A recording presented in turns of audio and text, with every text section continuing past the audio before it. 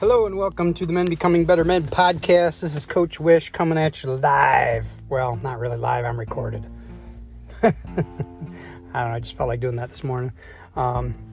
Anyway, sitting having lunch again in my usual spot for my usual day. I've already actually posted this morning, so I'm getting ahead of schedule, which is exciting.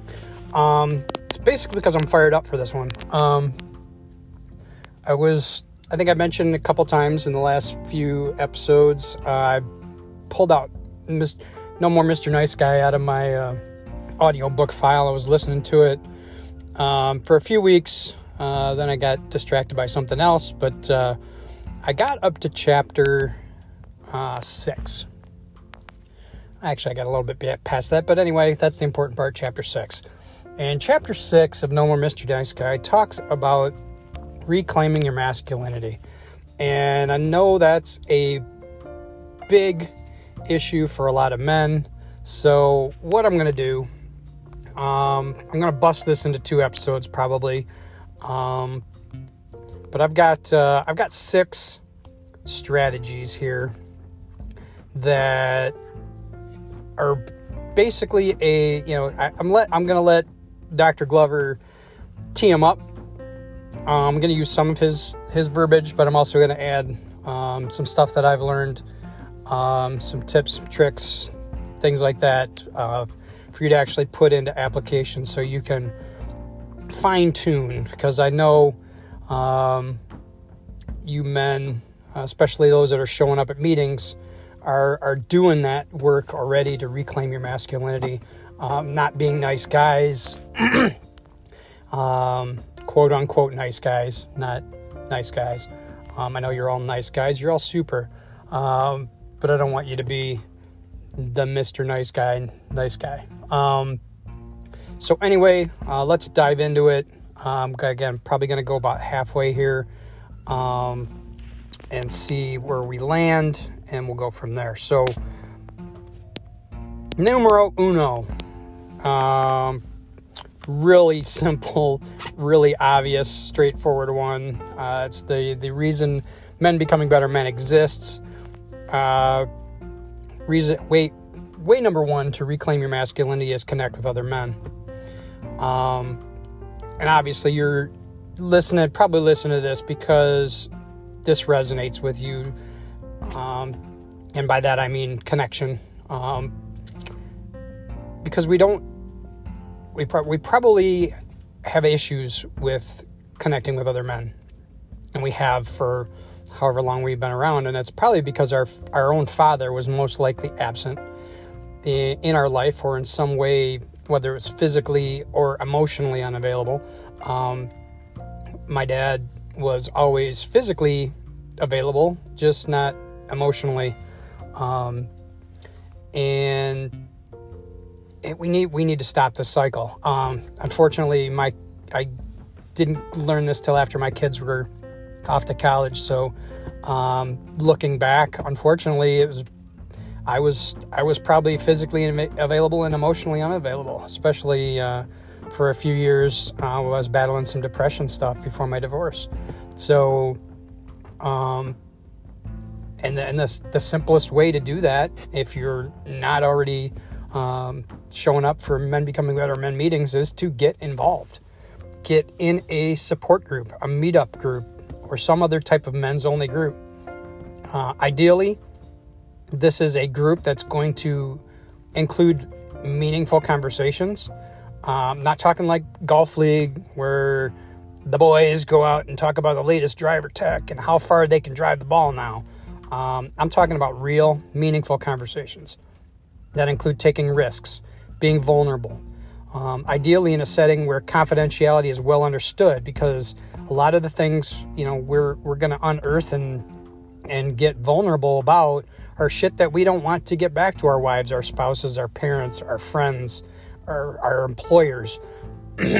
So it's got to be well understood. That's the first thing we cover every meeting of Men Becoming Better Men, is we take our confidentiality pledge. And, obviously everyone is on their honor.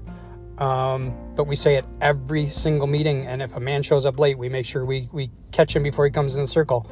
Make sure he understands and subscribes to that confidentiality clause. Secondly, you need to make the time. Men who get the most from Men Becoming Better meetings are not only the ones who show up every other week, but they engage outside of those meetings. Whether it's at the gym, doing social events, hanging out, or other means where conversations can happen. When you get into this mode of, yeah, I'm going to show up, but I can take, excuse me, you can take what you get out of the meeting and think you can apply that without practicing it in a social setting or in a group setting or even wanting to get deeper in a conversation. You're only getting a piece of what the power of having a group of men around you can do.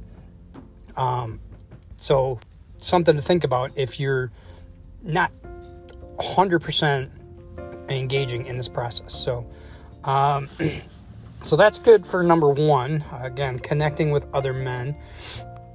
Number two, and this is from Dr. Glover, is stop believing that you are different from other men. So if you believe you're different from other men, it's usually because you didn't want to be like dad. You don't want to be like your father. So you made agreements with yourself to do or be the opposite of what he was. So again, for me, my dad was a great guy, but he was an alcoholic. Not certifiable, but to me, my definition of alcoholism is you drink every day, more than one drink, and that was Dad. And he was a nice alcoholic.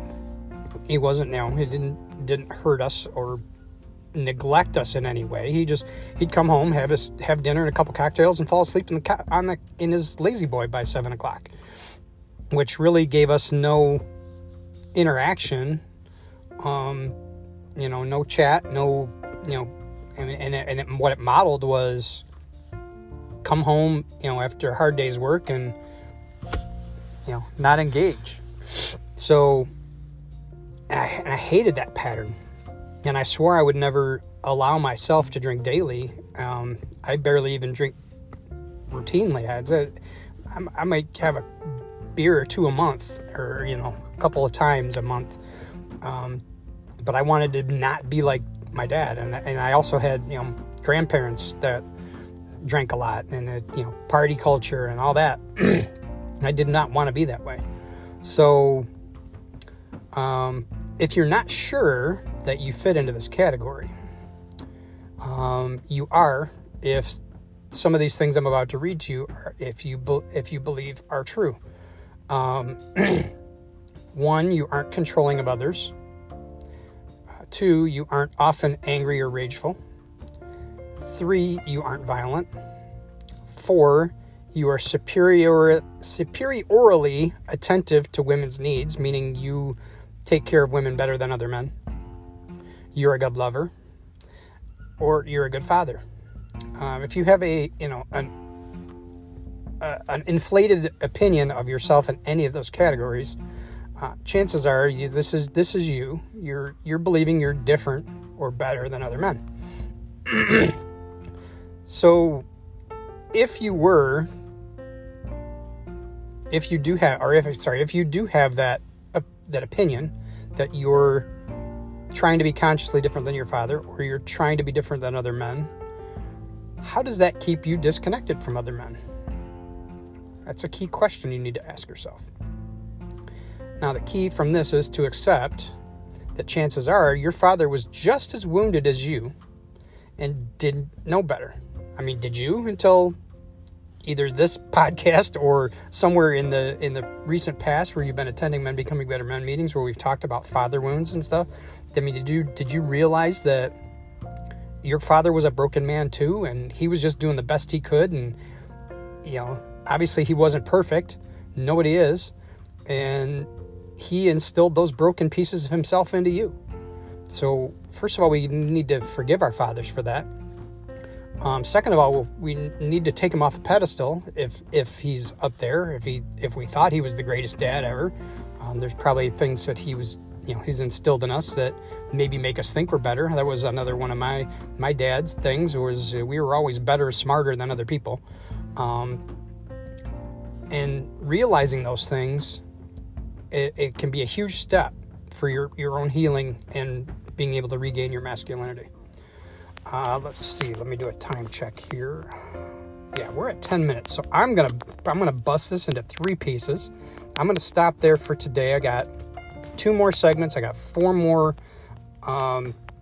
portions of this, steps or strategies. I haven't figured out what I'm calling it, to reclaim your masculinity. So I'm going to stop with those 2 for right now.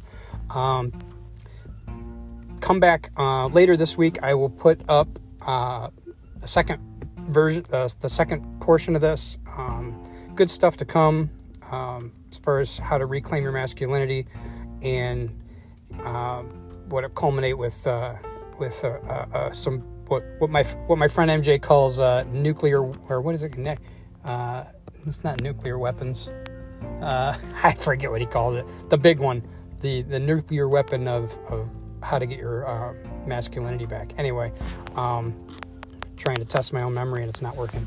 So that's all for today. Hope you enjoyed that. Hope you got some out of it. As always, follow, share, like, pass this along to somebody else. I've really, enjoyed this resurgence of being able to do these, share this information with you men. Getting close to having 4,000 total downloads of this podcast since its inception. Actually, probably 2 years ago now, when Steve and I started it. This year, doing it solo. Looking forward to getting the word out to more men, and I could sure use your help in doing that. So would appreciate, again, sharing and helping me out with that. So my other phone is ringing. So with that, I will talk to you later. Bye-bye.